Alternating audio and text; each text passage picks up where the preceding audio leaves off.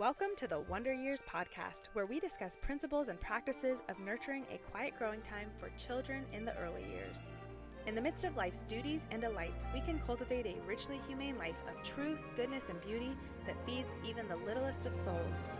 I am your host, Amanda Foss, and together with my co-host, Brooke Johnson, we invite you to join us as we talk about how to craft homes that lead our children from wonder to worship to wisdom to work for the glory of God and the good of mankind. Let us make the education of the youths our own education and go further up and further in together. To be free is not, O modern man, to be rid of all claims upon your love, your duty, your person, and your substance. If that were true, then Charles Dickens crafted a truly blithe and free spirit in the unregenerate Ebenezer Scrooge, crouching alone in his dismal flat and eating gruel gone sour. If you are talking about freedom, and you are not talking about love and devotion, then you are not talking about freedom at all. You are talking about moral license, or a permission guaranteed by statutory law that you may in some regard do exactly as you like. Freedom is the unimpeded capacity to attain to the perfection proper to the kind of creature you are. But since man is made in the image of God, who has three-person communion of love, his perfection, the enlargement of his soul, can only come by means of a gift, by the gift of grace from God, which enables him to make of himself a gift to others. There is no truly human freedom without grace and the love that is its proper response. Anthony Esolen, The Good and the Ugly. Well, hello and welcome to the Wonder Years podcast. Today, we will finish our conversation on becoming a mother of virtue. We knew pretty quickly at the start of last episode that we would not finish all of these ideas in one episode. So today, this is part 2. And if you have not listened to part 1, we invite you to go back, start there, and then this will be the continuing conversation from that episode. But Amanda, how are you? I'm doing well. Like you said, it is funny that we are here recording a second episode of this Becoming a Mother of Virtue, because when we originally wrote the notes, our intention was to keep it one episode. And yet, like you said, suddenly the episode was going and we were 45 minutes in and had barely gotten started. So yeah, thankfully you landed that plane so beautifully and ended with a quote that I know brought me to tears. And I was just so impressed that you pulled that out of your back pocket. And so here we are getting to do a second episode. I think the exciting part of that is there's so much to talk about. Today, we're going to be talking about going back to those 4 cardinal virtues and ordering. Now, we talked about our heart last week, but now we're going to talk about our body, mind, and soul. And so there's so much here. So I'm super glad that we get to talk about this, that we get to spend a little extra time on it, and hopefully just have a really edifying conversation. But before we dive into that, I am super excited to announce that I am going to be teaching a webinar titled Awakening the Soul, the Habit of Attention as a Way of Waking Up to the World. And it's going to be hosted by Autumn Kern of The Commonplace. So more details will be forthcoming, but I'm just really excited to get into this topic of what Charlotte Mason said was the pivotal essential quality of an educated person, to be someone who has attention, a good attention span, but also just the ability to observe and notice what is around you, and how that connects to a deepening of our love and connection to the created world that God has made. So stay tuned for more on that. And let me just say, if you have never attended one of Amanda's webinars, then this is really a treat. So I think we've mentioned this before, but if we haven't, Consider the Cause, which was hosted between you and Brandy Vensel, was such a gift. And that was a little over a year ago you did. And it was so formative for me personally in my homeschool. So this is something, as a homeschool mom, I know you are a dear friend of mine, but I'm really looking forward to, because you are very gifted at this. So I really appreciate that.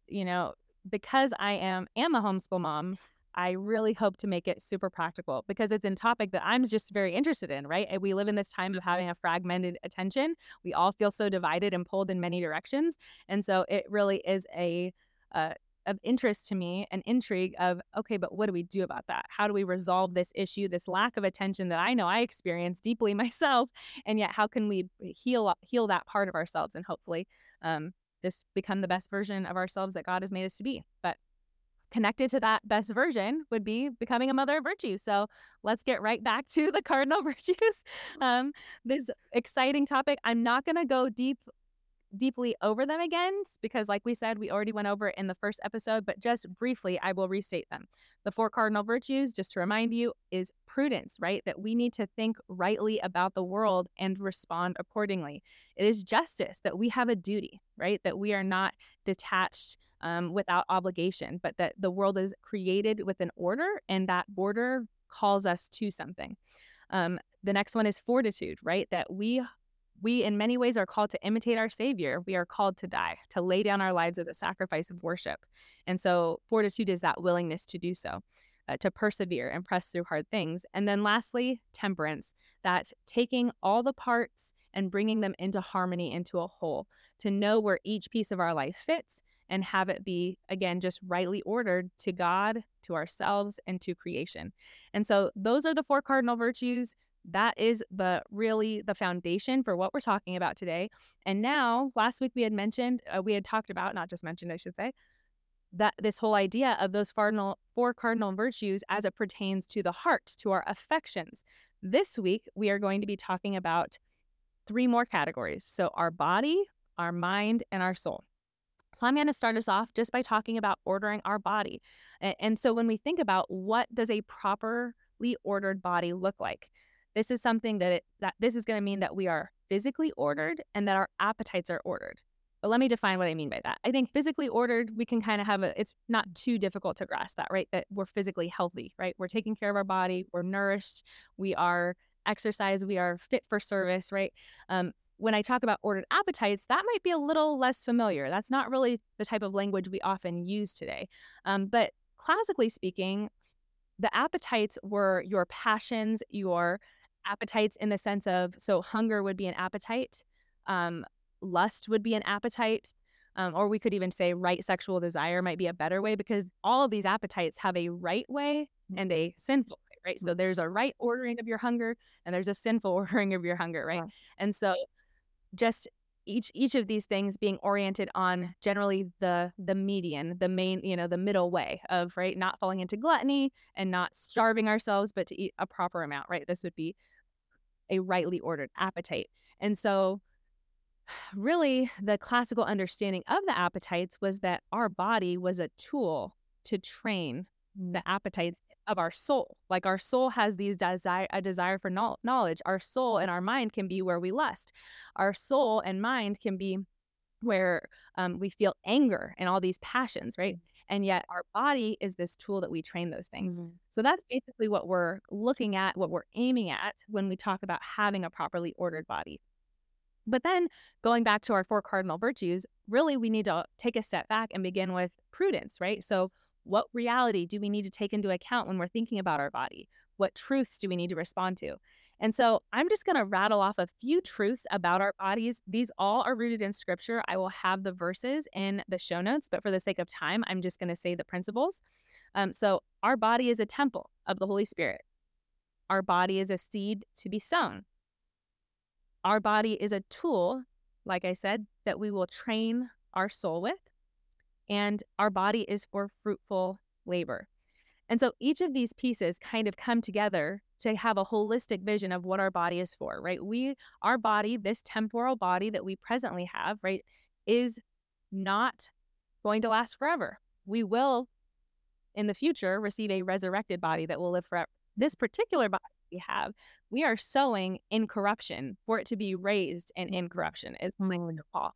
And so that beautiful picture of, we know this body is going to die, so we know this body is meant to be used up in many ways, right? As much as we want to be good stewards of our body and take care of it, at the same time, our bodies are not meant to be this idol for us that we are holding on to, just trying to keep in a state of perfection, because of course we all know from, the woman at the grocery store who got way too much Botox, right? And when we see her, that you can't, no matter how hard you tried, you wouldn't be able to preserve this body. And really, as women, it's so good to renew our minds in the truth that our body is meant to be used, is meant to be poured out as a sacrifice, is meant to be really a love offering to our family and especially our children. Mhm. more often than not, as long as they are our biological children, that we do in fact physically carry them inside of our bodies and give our bodies to them. Mhm. But even if our children are adopted, I mean, we're giving our bodies to them sleep deprived and getting up with them in the middle of the night and holding them through their night terrors or whatever it may be. So for women and as mothers, our bodies are so involved in the work God has called us to. Right. So in such an intimate way. Yeah. And something that I think we just don't often think about in that way. I mean, just we can almost think about that verse that we hear, okay, our bodies are a temple, and then maybe, the other one that you mentioned of our bodies are meant to be a sacrifice. And then, but that's oftentimes as far as we go. Like, we don't think about the ways in which we actually practically, how does that look for, just like you said, the examples of getting up through the night with children. I mean, that is a way. Or I just love that, just the image that you painted, because it's easy to like read those verses and think, okay, yes, yes. But then when our, a circumstance isn't asking our bodies to perform in that way, we feel really selfish, or we feel like this isn't what I want to do, or this isn't, but this is what our bodies are for, given to us to be able to do. Well, and that's why, so the word Aristotle used for it was the golden mean, when what I was trying to get at earlier about that middle way, because I think I have often felt the tendency because I have struggled with being a good steward of my body, especially before I had children. I did not eat healthy. I was not faithful with exercise. That was something that came for me after children, that I suddenly, maybe not suddenly, but slowly over time realized the value and importance of caring for my body as a temple. And so that's a good thing. I'm thankful for that lesson. I'm thankful that that idea is rooted in scripture, that I should be taking care of my body, and just keeping it serviceable, right? Keeping it able to be a benefit to my children and to my husband. At the same time, I don't know if you've ever experienced this, Brooke, but like, I don't know why it seems like all the health articles about just the necessity of 8 hours of sleep are popping up in my feed right as I'm like in the middle of sleep deprivation with an newborn. And I'm like, like suddenly you feel like, oh my gosh, like health and wholeness as a human is being kept from me because I'm not getting enough sleep. Right. Like, this physical cost to having a child is depriving me of a whole life, Mhm. of a healthy life. Mm. And so that's where I'm just so thankful for the church fathers. I'm thankful for the lives of the saints. I'm thankful for missionary biographies of Yeah. all. I think of the Warmbrands. Years ago, I read both Richard Warmbrand and Sabina Warmbrand's stories about being in prison camps in Romania. Like, I need those stories to remind me that my body is so much more. It is a good thing to steward, but God is stewarding my body even through when He is calling me to sacrifice my body. Right. And that exactly like that verse says, this body is sown in corruption. This Mhm. body is going to go into the grave, assuming the Lord doesn't come back. This body is going into the grave and is going to disintegrate. And yet my resurrected body, the gift of that future hope we have, means that we can give our bodies so freely as mothers, and we can give it joyfully. And even as we balance that stewardship of, okay, I am trying to take care of my body and, make it serviceable, at the same time, I don't have to be afraid of like, oh, but I'm giving too much. Yeah. It's like, no, you're giving in Christ, and He is redeeming all of that giving for His glory and for your good. And so it's not something to be afraid of. With that, using that last week, we talked about using the atmosphere discipline in a life as ways to think about how are we living out these virtues in these particular areas. And so when we think about just some practical aspects of ordering our body rightly, when I think of atmosphere with this, when I think, because we're talking about our body and that's the most physical part of us, I think atmosphere can be a little more like vague. It's like, what would it look like to have like your body rightly ordered in an atmospheric sense? But I think something that I could say with that, even just my husband has been such a model to me, is that when the atmosphere of our home is that we take care of our bodies and things like, oh, we exercise and, we go for walks as a family, that those are essentially living ideas that get caught in the air. My oldest two, who are 8 and 6 right now, they just love to like throw on a YouTube video for exercising. And, they'll be like, oh, well, I just need to make sure I get my water for the day. Or they'll make little comments. And it wasn't that we ever were like, so 8-year-old and 6-year-old, do you know how important exercise is for your body? Like, we've never done that. Right. But because especially my husband set a tone in our family, like that he valued it and prioritized it. And that then it was just in the air. Right. It just got caught, influenced me, where then it became much more of a priority in my life through his example, and then for our children as well. And so, I think just it's that atmosphere is a reminder that what we really value is going to come through regardless. Right. And so what we value, whether that's overvaluing our body, if we were to be someone who idolizes our body, or someone who clearly is not taking care of their body and is not valuing it as God would value it, both of those things will come through in an atmospheric way. And don't you love, I was going to say, don't you love, again, the more that I read and learn even about, Mason and these principles in that way, that she just knew whether we are super intentional or really unintentional, that this is what is shaping our families. Just what you said, that example of, because there's a ditch on either side, right? And that's what you were saying about the Aristotle quote of that middle way where we don't fall in like either ditch. And it's so easy because for so many of us, I think we're, trying with God's help and by his grace and Holy Spirit, we're trying to come out of either of those ditches, at this point in our life, right? And so we're trying to help order our families and their appetites in a way that for our kids, they can maybe stay on that middle way a little bit easier than maybe for us. Well, and I think you see some interesting ways the world responds to some of these ditches in terms of like the whole self-love movement, right? Like, oh, like look at yourself in the mirror and tell yourself 5 things you love about yourself, or these kind of like superficial ways. Or, I'll see especially people with kids, like I saw a lady on Instagram yesterday being like, I'm trying to teach my daughter to love her belly rolls. And I'm like, on the one hand, I'm like, that's interesting. But on the other hand, I'm like, I think I sympathize with that woman because I get that she's trying to get at this idea of like, she in her past was very disordered and idolatrous of her body. And of course, she wouldn't use this language. This is an unbelieving woman. But and so she now is trying to resolve that by kind of going the other ditch of, okay, well, we're just going to celebrate everything and it's all great and it's wonderful. And yet, as women, this atmospheric part of how we relate to our body is extremely important, even in how, for me, like with relating to my daughters, right? Right. I think many times my daughter has seen my stretch marks on my stomach, right? And it touches my heart every time because she always goes, having a baby is a really big job and it's really hard, huh, Mom? And I would always be like, yeah, it is. It can be very hard. I do have difficult pregnancies. And then she'll always pause and give me this really big smile. She'd be like, but it's worth it, huh? And I'm like, absolutely. And just like it gives me chills when I think of like how much she believes that. Yeah. Like she sees that my body has been sacrificed. She saw the months of me throwing up with my younger, with her younger siblings. She hasn't forgotten those memories. Right. And yet the living idea that is in her mind, that is present in her mind, is it's worth it. Yeah. And I think at the end of the day, as moms, that is one of the most important messages we can give our children, Right. is that whatever sacrifices we're going to be making, because we are, it's worth it. Yeah. And even just getting that to our children, you're worth it. Yeah. Like, I regret a single stretch mark. I don't regret a single sleepless night because it means I get to be your mom. And just the blessing and communicating to them the blessing they are and that they are worth even a physical sacrifice. Right.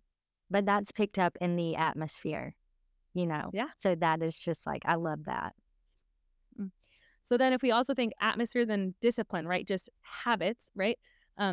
We've kind of already hit on them, so I'm not going to go into this too much in depth, but obviously, making exercise a priority, even just making nutrition a priority, right? That's the care of our body. A rightly ordered body will have rightly ordered hunger and taste. That for us has looked like little things like we do orange juice on Saturday mornings with our egg burritos for breakfast, but the rest of the week we drink water or milk. Like, we're trying to do little things that just are orienting us to have properly ordered thirst, properly ordered hunger. I think one area of weakness for us has been things like snacking, but it's something that I'm slowly trying to teach my kids, like trying to limit those snacks to be like, no, we're going to save our appetites for meal times. And that is a goal that hopefully by the time my kids are upper elementary, I do want them to be out of those habits of, having to snack every 2 hours or whatever, to act like they're going to die. And I'll have it so to say, and all the moms are like, snacks.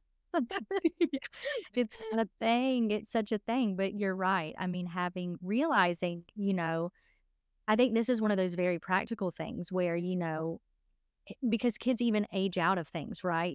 What is appropriate for them at this age of development, they kind of grow and their hungers are growing, all of that very practically. But then realizing, okay, how many moms know that when we get to meal times, right, nobody's hungry, but then they're going to be starving. And so having to like then trace back and say, okay, well, let's maybe remove morning snack and see how lunch goes, or let's remove evening snack and see how dinner goes, and see if that, it's such a just constantly having to change and realize, okay, are we depending too much on this thing?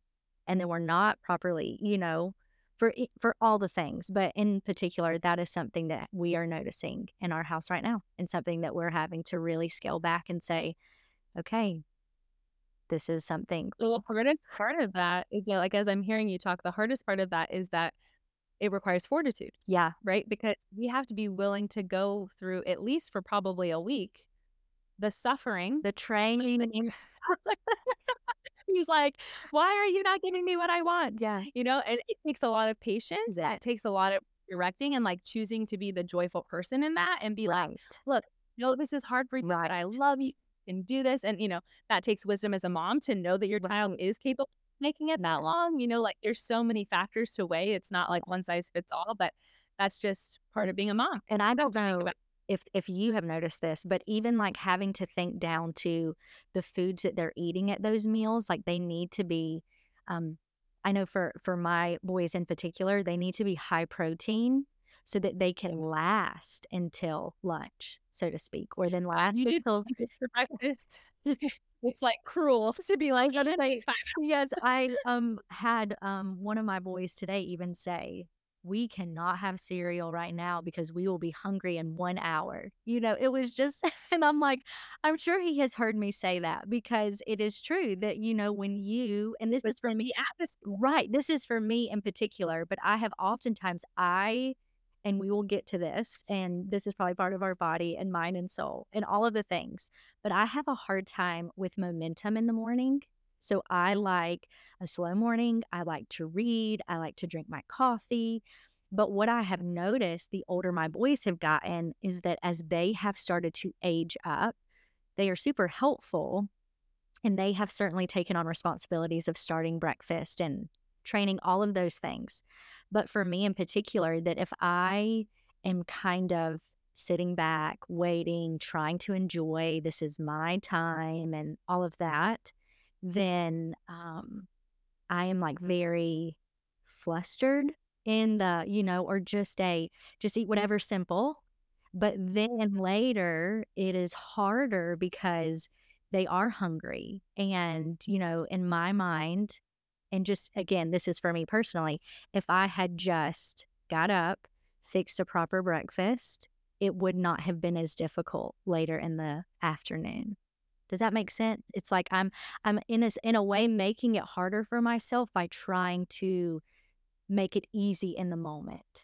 When in fact, if I had just gotten up or woken up earlier or just prepared the night before, then it wouldn't feel so painful at the time. And so those are how moms learn. Oftentimes it is through that trial and error, and then realizing what is so hard about this? Like, what is it? What is the repetitive thing? Like, what is now that atmosphere?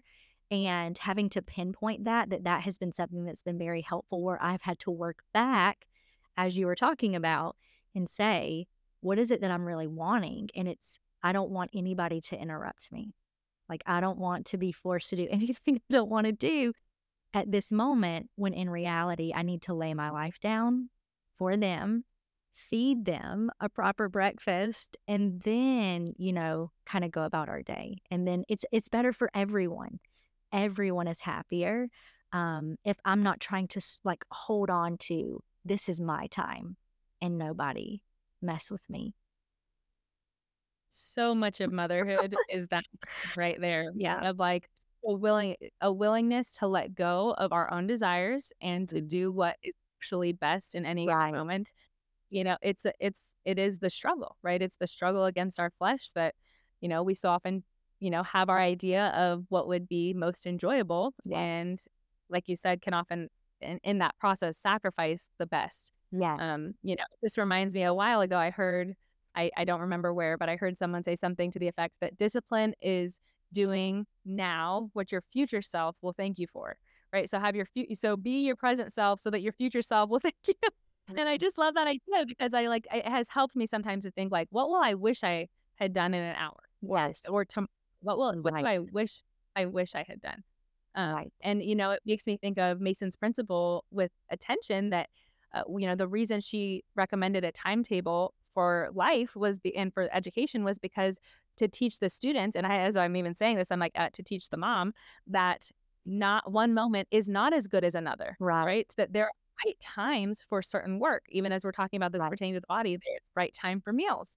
There's a right time for certain types of meals, right? Even if you want to talk about the fun side of there's certain times that it is proper and Yeah. fitting to have sugary, cinnamon rolls for breakfast. And Right. yet that is not every day and that is not the typical day.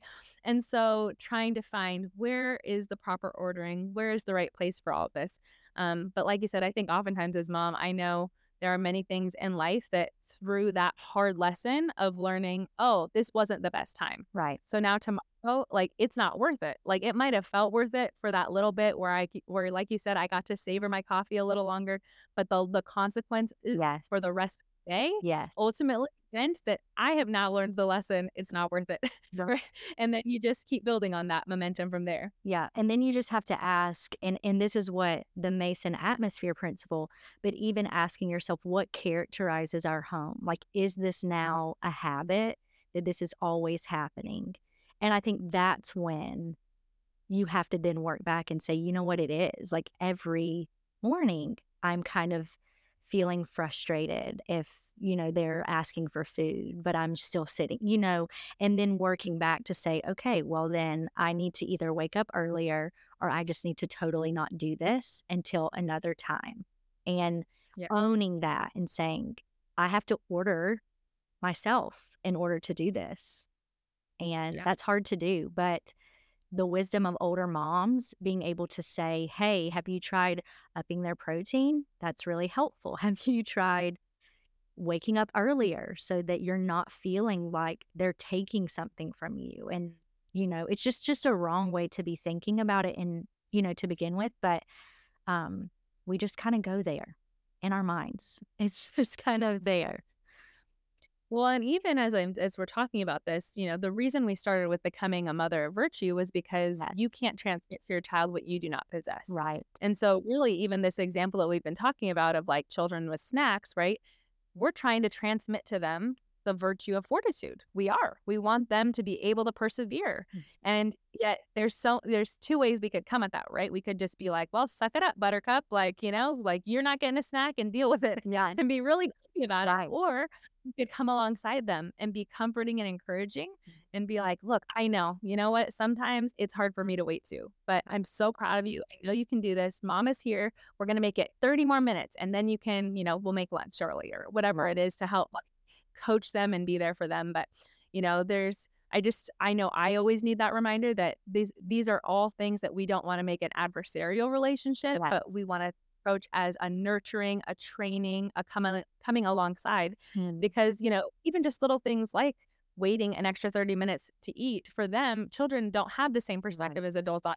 Right. We all know when they're putting their shoes on and it takes 10 minutes and we're like, we need to get out the door. And they're like, what are you talking about? Everything, life is just going. Yes. Oh, there's right here, but, so we have to remember their frame, I love that verse where it talks about how the Lord knows our frame, that we are but dust, and how much as parents do we need to remember our children's frame. Yeah. So as we're trying to order our home and order our habits, and then we're bringing our children in to participate with us in this right ordering of their bodies and our bodies together, it takes a lot of compassion and patience and just sympathy to their little persons. And I would say it is important and to think about that, hey, if you are in a place where there is like a lot of struggle or brain fog or just you're not functioning at your optimal level, then that is something for me personally that within the last year, I had to go and really get a full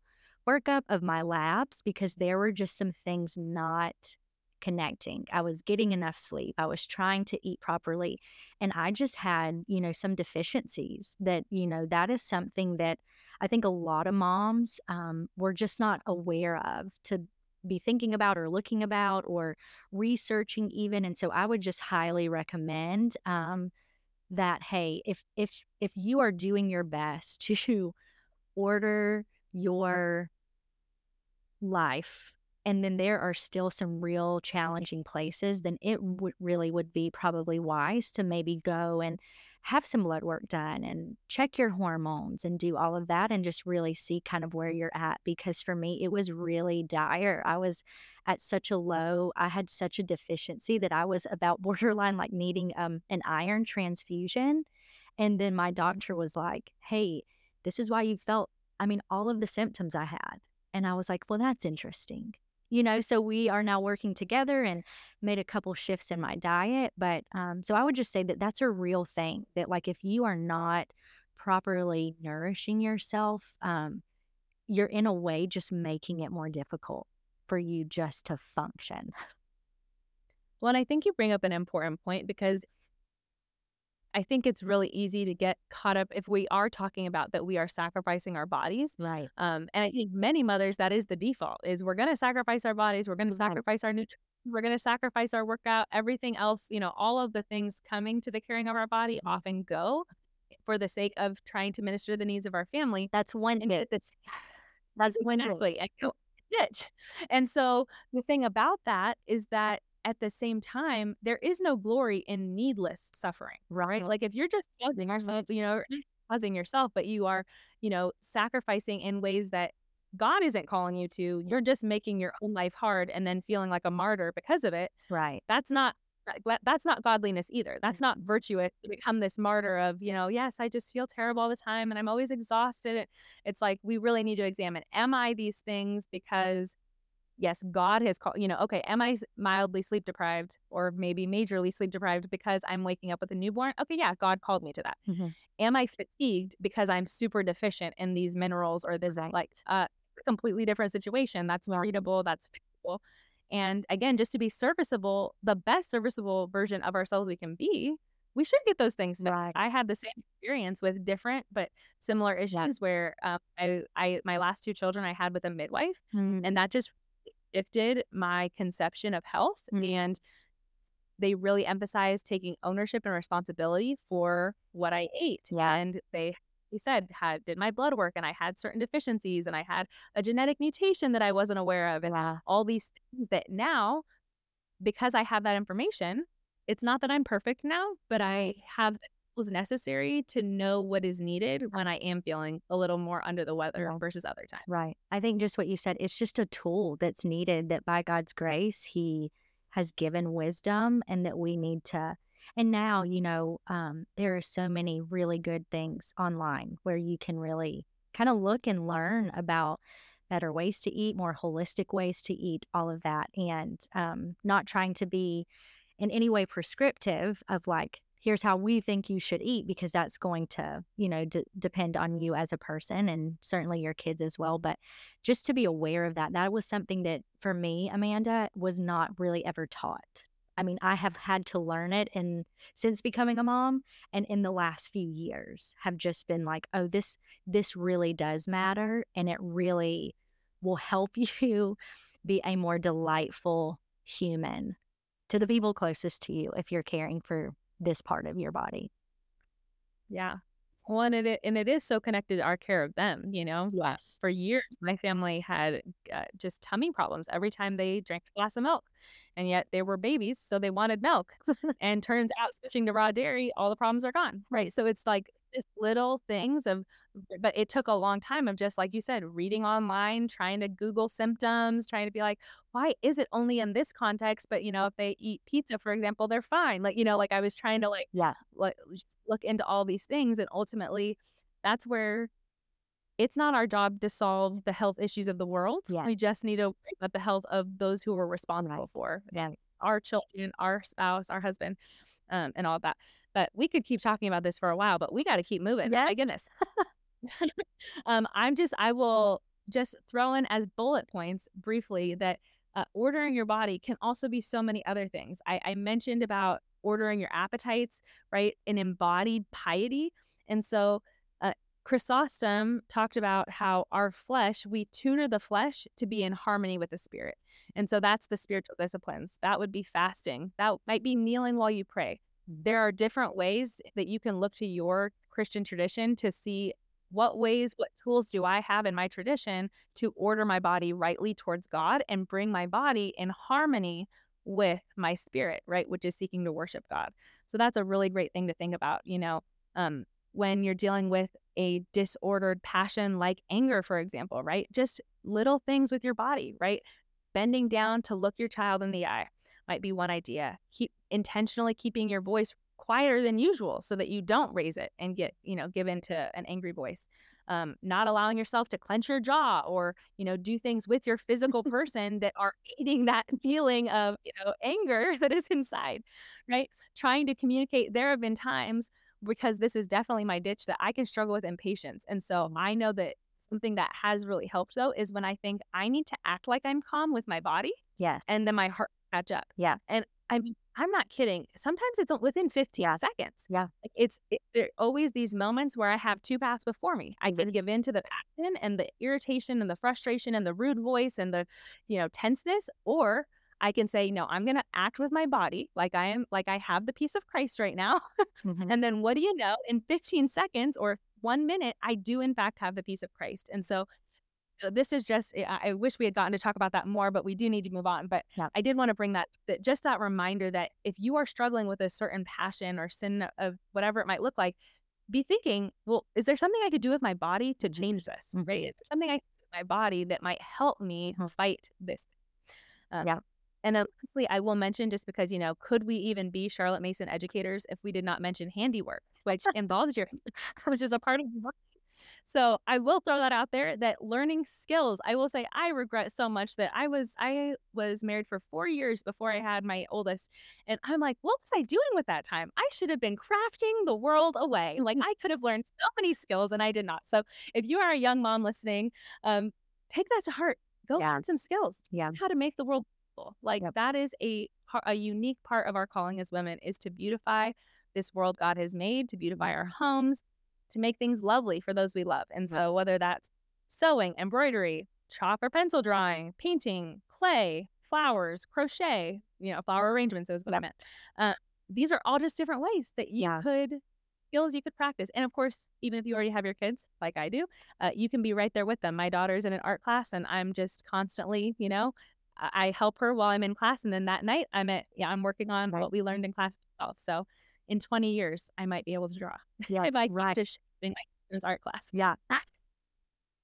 Okay, so Brooke, the next thing we want to talk about is ordering the mind, our intellect. So talk to us about that. What does that mean? Right. So what does an ordered intellect look like? So think about wisdom, broad thinking, being sympathetic, attentive, imaginative, creative. And just as Amanda started with this last point, but remember prudence here. You cannot be an ordered person without ordering your mind, because all proper ordering of ourselves begins with right knowledge. Now, Amanda, you mentioned this just a little bit ago, but just to clarify, that this will be a spectrum, of course, because think about if you have a newborn, then newborn season of life is a different type of mom brain than where I'm at in the stage with my kids' ages. And so having, just that understanding that this is something that really is a spectrum, and depending on what season you're in, maybe you're in a season even of like a really hard season with just a loss or a grief of some kind, or you've just added a new baby, that all of this kind of plays a part. And so we just want to clarify that. But one of the things that's really helpful to think about is in Proverbs 9, where we have just the image of Lady Wisdom. And in particular, one verse in there is that the fear of the Lord is the beginning of wisdom. The knowledge of the Holy One is insight. And I just love that, because at the end of the day, if I am just really struggling with ordering my mind rightly or having right thoughts, thoughts that will then produce right action. It is just that the fear of the Lord is the beginning of wisdom. And it made me think of when Paul wrote, even in Romans 12, to be transformed by the renewing of our minds. And how are our minds renewed? Like, what is that, right? Because in that statement, he's then, the next question you would naturally ask is, okay, well, how do we do that?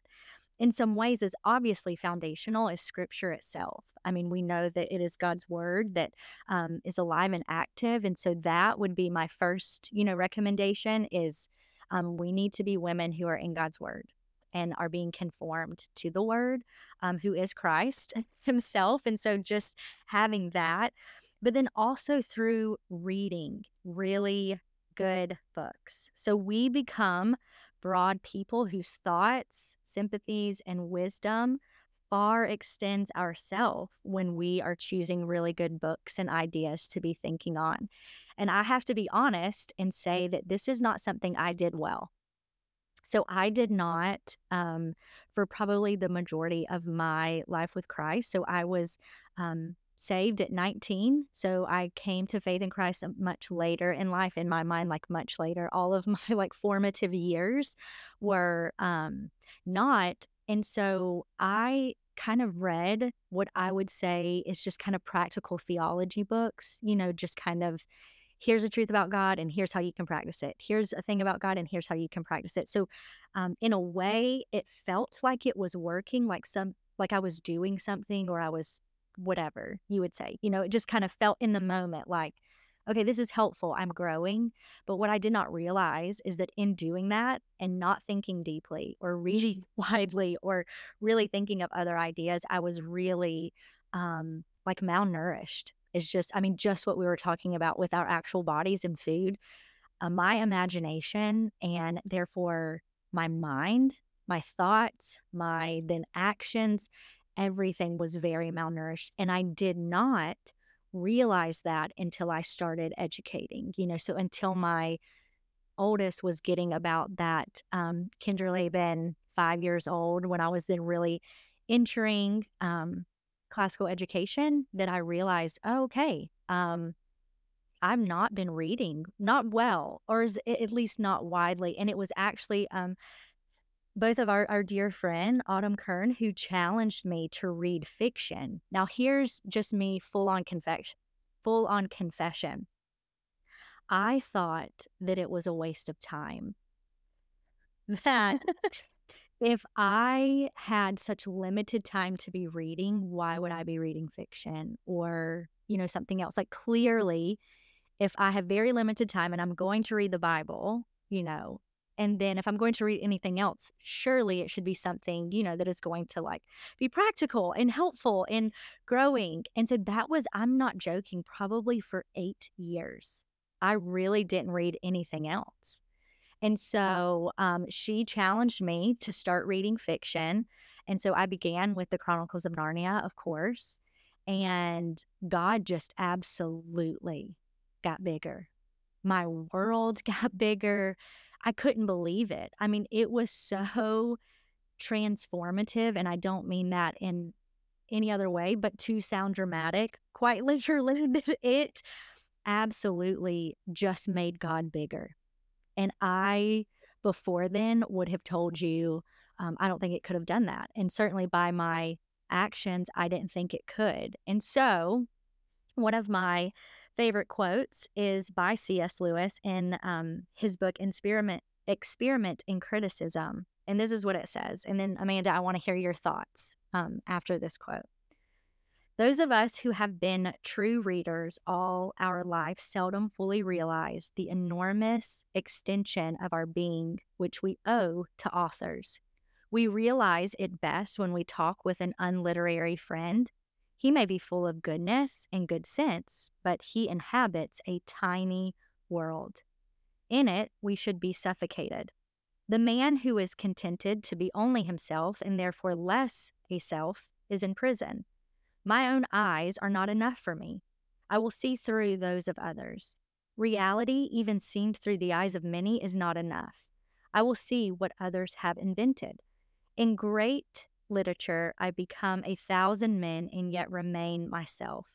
Like the night sky in the Greek poem, I see the myriad eyes, but it is still I who see.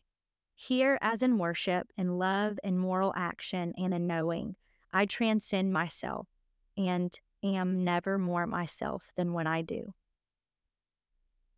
Amanda. C.S. Lewis. He knows how to write a word. Yes, he does. He just truly does put words to this idea of how ourselves, our being, can grow, Yeah. can expand, can become bigger. And I think we experience that in many ways beyond even just books, but we certainly experience it in books. And it's just such an encouraging reminder. I think especially as women who are often at home, right? We're often at home for large chunks of our days, if not our lives, especially if we're stay-at-home moms.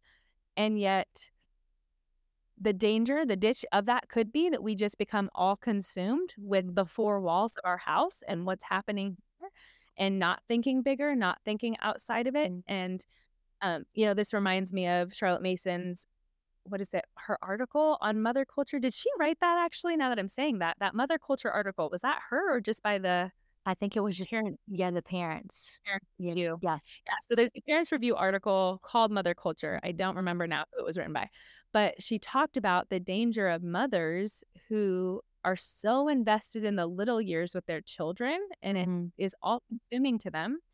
And that then when their children become teenagers, basically their children don't respect them. Yeah. Right. Because they don't have much to share with them. They were kept small. They were kept limited by just focusing on babyhood and the sweetness of that season. And it is very sweet. But because they didn't have what C.S. Lewis is describing, this extension of their being, then they basically lose out on on opportunities for relationship and connection as their children grow older. Right. And I think that's a good warning to take to heart in terms of it would be really easy to justify and even glorify not reading, not taking time to grow our intellect. It can feel even selfish to be like, I'm going to take 30 minutes. In that article, she said, take 30 minutes a day. Pick 3 books, a hard book, a medium book, an easy book. Pick whichever one that you feel like that day.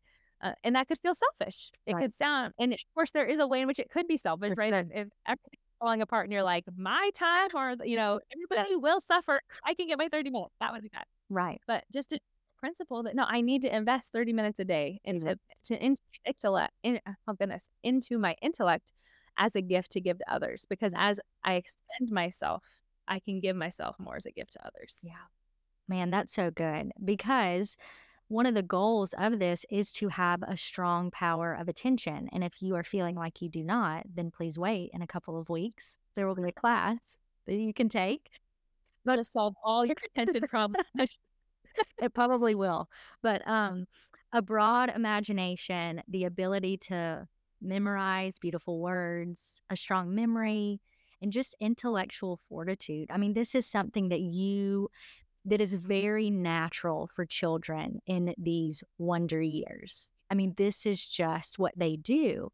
And just like all the things that we have said, that this is the atmosphere piece, that they will love the things that they see you loving. So you memorizing, you thinking on things, you sharing with them. And, have a small group that meets at our house. And one of the things we are doing as adults is memorizing scripture each week. And so my boys are, doing that.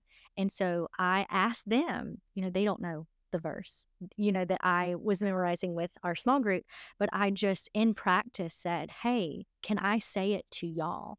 And just in that little bit of, mommy is also doing this, I think is just shaping too, that it's not just something we're asking you do because I say to do it, but it is mommy is also doing this and valuing this. And this is important work. Even when you get to my age, it's something I still hope that you're doing.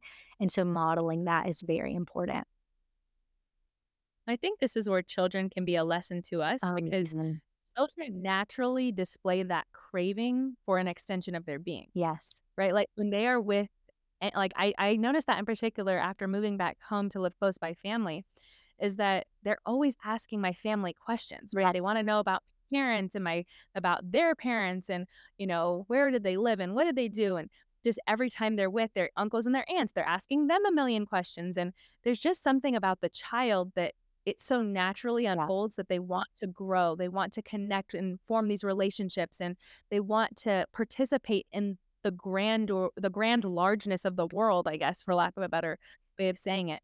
And so I don't know, just as a mom, I'm like, I want to be instructed by that lesson, that I have the opportunity to do that, especially, being old enough to read. I can through books, through this intellectual pursuits, like you said. Yes. And so some of those ways is just in the atmosphere of your home, have books everywhere. Now, if you're like super organized and all the things, just get some baskets. If you don't have a ton of shelves and space, so this is something that can happen, no matter how big your space is. But have books everywhere in every room, easy to grab, easy to get to. One of the things we did very early on, and it is still something that we're using, but the boys had access to books at any time, any point of the day. And then we had kind of their other toys in baskets. And certainly now, as they have gotten older, we kind of do a little bit of a rotating system where some toys go away and then some other ones are out. But having books available at all times, there's no limit on what they can pull out and look at and read. But as far as some other toys, those kind of go away for a little bit, or once this toy is pulled out, then this is what you're playing with. And then this has to be cleaned up before anything else comes out. And that probably sounds very like uptight. I don't know how it's like being conveyed through your ears, but through your ears. But it is the same. okay. So it is just something that because I know myself well enough to know I get very overstimulated very easily. And so does my husband. And so this was something very early on. It's very easy to have overwhelming toys and amounts and things. And it was just something we kind of very early on said, hey, there's going to be a rhythm to this, and there's going to be a little bit of a, way about it. And it is just something that I can say now with my oldest at 7 and my youngest at 5. It is now just, they just kind of know. They know if I pull this out, we play with it, we have a good time, we put it up, it goes back. But books are everywhere, and they can, be out, and they're free to read and look through and all of that. And so that's just like one example. I think that in the atmosphere, they see my husband and I reading. And whether you're someone who really loves to read or you're really trying to grow that muscle, start with something really small. And just, as Amanda said, pick 15 minutes, 30 minutes, and just start reading through something. Read with them, read some of their books. If you are reading some of the classic children's books, those are the best places to start, to really start to grow your own hunger and desire to be reading. So those would be just some like practical examples. I don't know if you have any that you would add to that. I'll add one thing. Since we recently moved, for us, we always had a TV in the living room. Yeah. And in our new house, for a variety of factors, for a variety of reasons, it just wasn't going to work well. It wasn't going to look right. Yeah. For us to have us basically orienting the whole room, the whole living area towards the television, there was really no way to do it in this space without doing that. And so my husband and I made the decision to have no TV downstairs and just keep the downstairs space just free of that and basically screen free. And I think especially because we are people who do enjoy movies, it's not something that we've completely cut out. It was a really good boundary to put that, this is where we spend most of our time. And when we're in this space, we're not looking at screens. We're spending time together. We're reading books. We're sitting at the table, playing a game, whatever it might be. But this space is just away from the noise and even just the visual noise of screens. So I think that has been a very productive thing for us, since we have opted to not just completely get rid of television. I know some people do that, and I have mad respect for them who do. But my husband loves film, and I think, in fact, very classical and wonderful about how he walks our children through So it's not that I would want us to not have that in our home, but it was good and I think wise to have some boundaries with that because we could. Yeah, but just thinking just thinking of ways, just like you said, just, thinking of how can we utilize this space and, keep this thing because that is it. It sounds so similar. My husband loves family movie night, like Friday movie night. He loves that experience with the boys. I'm probably more of the one that could be done with it for good altogether. But at the same time, like they kind of know at this point that they're not, you know, yeah, it's not just free screen time. And so there's a place for it and a time for it. And so now at this point, they're not asking constantly, because they know when to expect it. They know, when we're going to do this, when we're going to participate, and it's going to be fun and enjoyable, and we're going to, love it, that just becomes not so much of an issue, if that makes sense. And so those are just some of the examples when thinking about this, but just a few others. The discipline of habit. So this is something we could talk about on and on and on and on. But really, you as a mom limit your short form content. And an example of that would be what you are taking in on articles, blogs, social media, television, TV shows, kind of just a lot of things. And I don't know if this is true for you, Amanda, but there's like real studies now that show that the more we are just constantly intaking this shorter form, bite-sized, quick, very fast-paced, that we really lose our ability to read like longer passages and comprehend. So something truly going from a scrolling on a screen to then a page that is black and white, it really is harder for us. And I know you're probably going to talk about some of that in your webinar coming up. But so really having that awareness and then making some conscious steps to say, okay, let's really minimize this so that we have the time and the place and the mental capacity to then really read. Do you have any thoughts? That's a great tip. That was something, my my 3 middle children, I had social media. And so with my most recent baby, I had how that had been a time suck, especially when you're sleep deprived and tired, how default to scroll. And I think oftentimes I would justify it because I felt like, well, I'm like following good people and they're saying interesting things. But then when I paused to like really examine, like, okay, what is like one thing I could name Yeah. that, like a good fruit that I've actually gone and done because I saw someone tell me on social media. And when I took account of my life, and I'm sure this is not true for everyone, but for me, that no, I was basically listening to a bunch of people say some great things and moving on with my life Right. and not the application. And so with my son, when he was born, I just opted to just delete it off my phone so that I would just enjoy that season of being a baby. And I still have a Kindle on my phone, so it's not that I was never looking at it. I do read on my phone, but it was just it exactly like you said. It surprised me how I wonder how much I had been attributing my lack of attention span at certain seasons to, oh, well, because I have a new baby, mom brain. But when I actually wasn't allowing myself to partake in short form content, particularly in that sleep deprived state, I did notice a very big difference. Wow. That despite being tired, I was tired, and yet my attention span was still much improved just because I was focusing on reading books and, even articles I think are great. But yeah, I experienced that for sure. Right. So, yep. So, just moving on, just a few more things.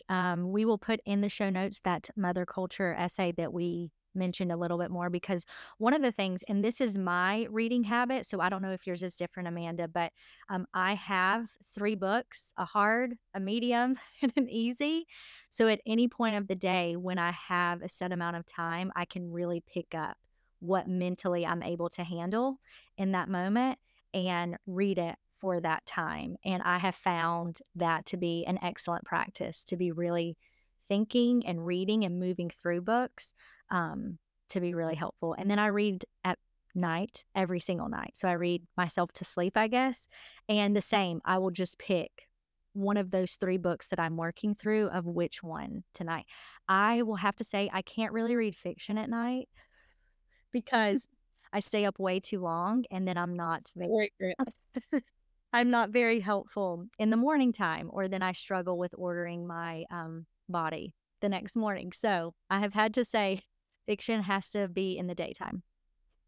Yeah, I love that. I feel that very much. Yeah, but, I am much more of a scattered brained reader. I just pick up everything and I read it, and I'll read a chapter and I'm narrating it to my husband and I'm zealous about it. And then he's like, oh, well, I have to read it now. And then my book disappears and I don't have it anymore because he took it. And so, I wish I was as formal as, oh, my 3 books, and I'd probably get through books faster if I did that. But no, I'm just constantly picking up different books and I'll read a few chapters and, I get through them eventually, but yeah, definitely can take me a while because it'll remind me of this concept that I had been reading over here. And so then I go back to that, but reading that one for a little bit. And then it's making me look up that thing that church father said. And I'm all over the place. I have just hilariously long commonplace. I was literally about to say, but we should have a whole episode on just Amanda's commonplacing. It is next level it's amazing.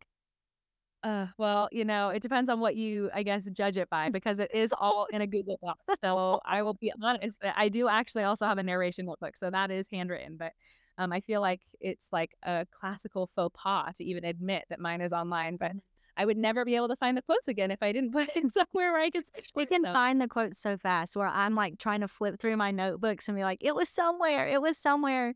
And, but yeah. it's so funny. Yeah, different ways of doing things. But Yeah. is there anything else you want to say before we move on to? No, I think that's it. I think we're ready for you to wrap us up. Yeah, I'm going to have to take us through this at a breezy pace. So I'm going to keep it really simple. Yeah. But when we talk about ordering our soul, the classical approach that I wanted to just bring to the table for this discussion is this threefold concept of activity, contemplation, and relaxation.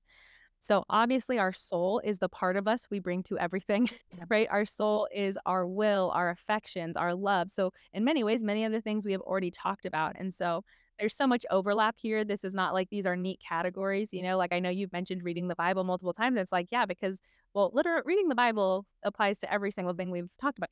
Right. So certainly not less with personal piety in your soul. But because you already covered that, I want us to just use that threefold category to kind of think about how are we spending our times and what ways are we directing our souls in the use of our time. So first of all, with activity, that is symbolized historically. The church fathers would talk about that, symbolized by Martha, right? That she was working, she was a hard worker, she was laboring and serving people. And while, of course, we know in the story that the Lord did correct her because she quickly pointed at Mary and said, look at my sister, she's not helping me. The church fathers often bring up that it was not that Martha was in sin to be working. Working and labor is a necessary and good part of the human life. And so we should be active, we should be working with our hands. These are good things. But if all we ever did was work, then we would be utilitarian. And so this is where contemplation or leisure, or if you have ever heard the word scole tossed around in the classical world, right? This restful learning. Scole is, of course, the root word of our modern word school, and those things seem to have nothing to do with each other anymore. But originally, it meant restful learning. It meant taking time to discuss ideas, to read good books, to discuss and converse with other people about those ideas, often over good food and drink, as Dr. Christopher Perrin often says. I love that. I love that idea of the way that people and conversation and ideas and food all just pair together for this rest contemplation.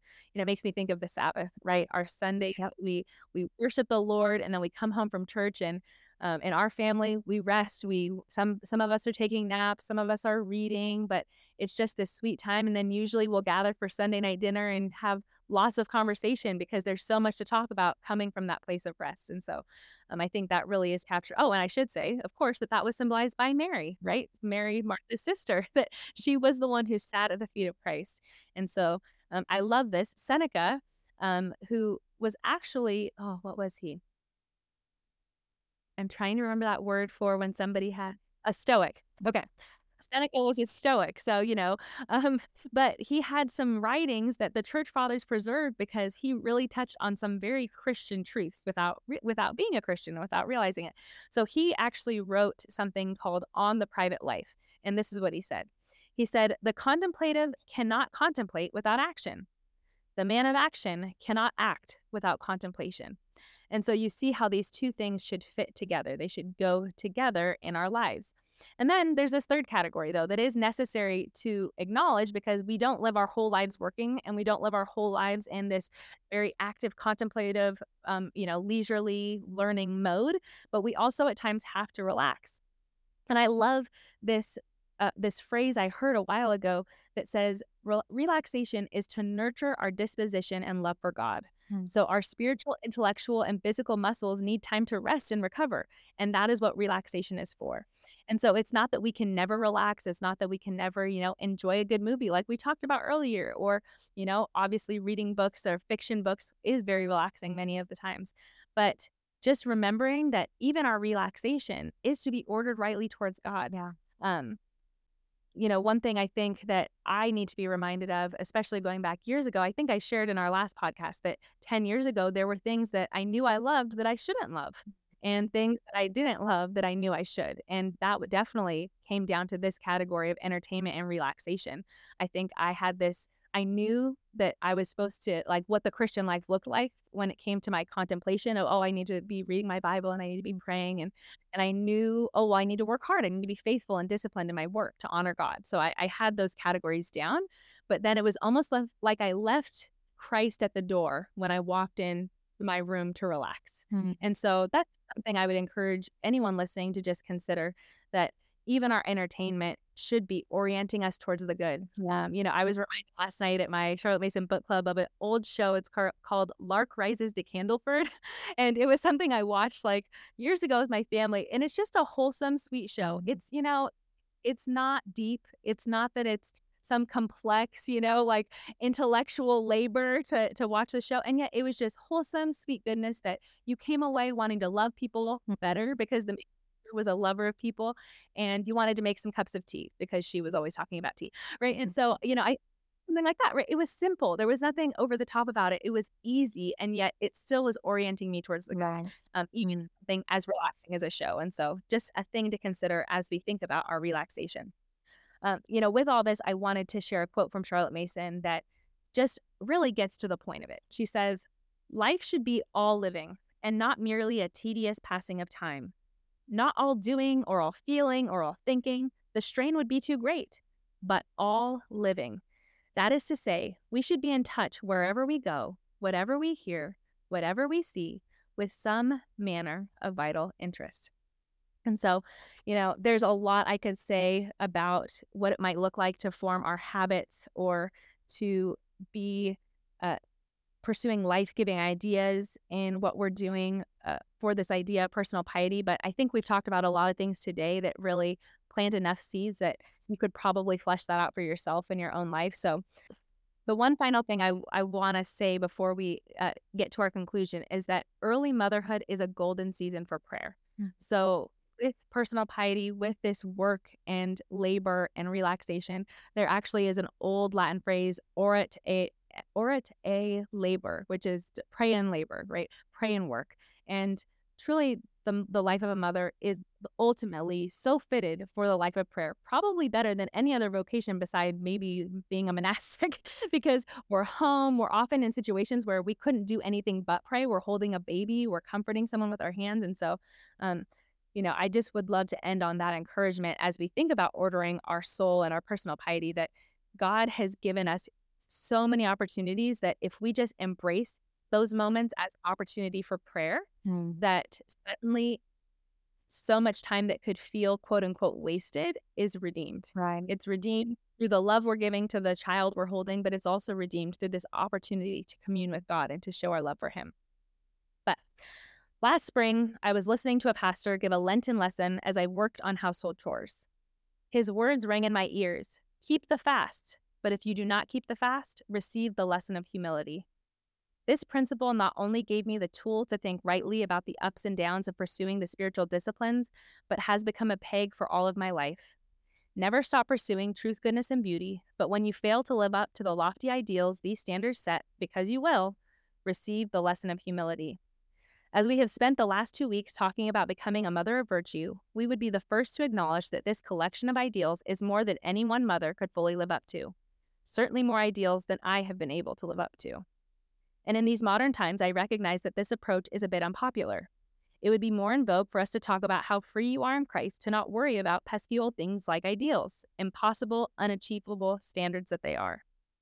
But just like a good pastor would never tell you that fasting doesn't matter, we are here to say that this work of ordering our hearts, bodies, minds, and souls really does matter. We have sought to distill these episodes down to valuable ideas that will help you on the great pilgrimage of being a mother. And yet, because I assume you are a fallible, finite human like myself, you will not be able to do it all. Receive the lesson of humility. And to this humility, add joy and delight and thanksgiving. For as Charlotte Mason says in School Education, let us try, however imperfectly. Thank you for joining us today as we sought to participate in the great conversation. You can find our show notes for today's episode, including all the quotes and book titles mentioned, by heading over to the Wonder Years Podcast Substack. If you have any questions regarding today's episode, we would love to hear from you at wonderyearspodcast@gmail.com. In addition, we would so appreciate it if you could take a moment to leave us a rating and review. Finally, you can find both of us on Substack. My Substack is titled A Classical Woman, and Brooke's is A Pilgrim's Way. Brooke is also on Instagram at her handle _BrookeJohns. Cheers, friends. Until next time.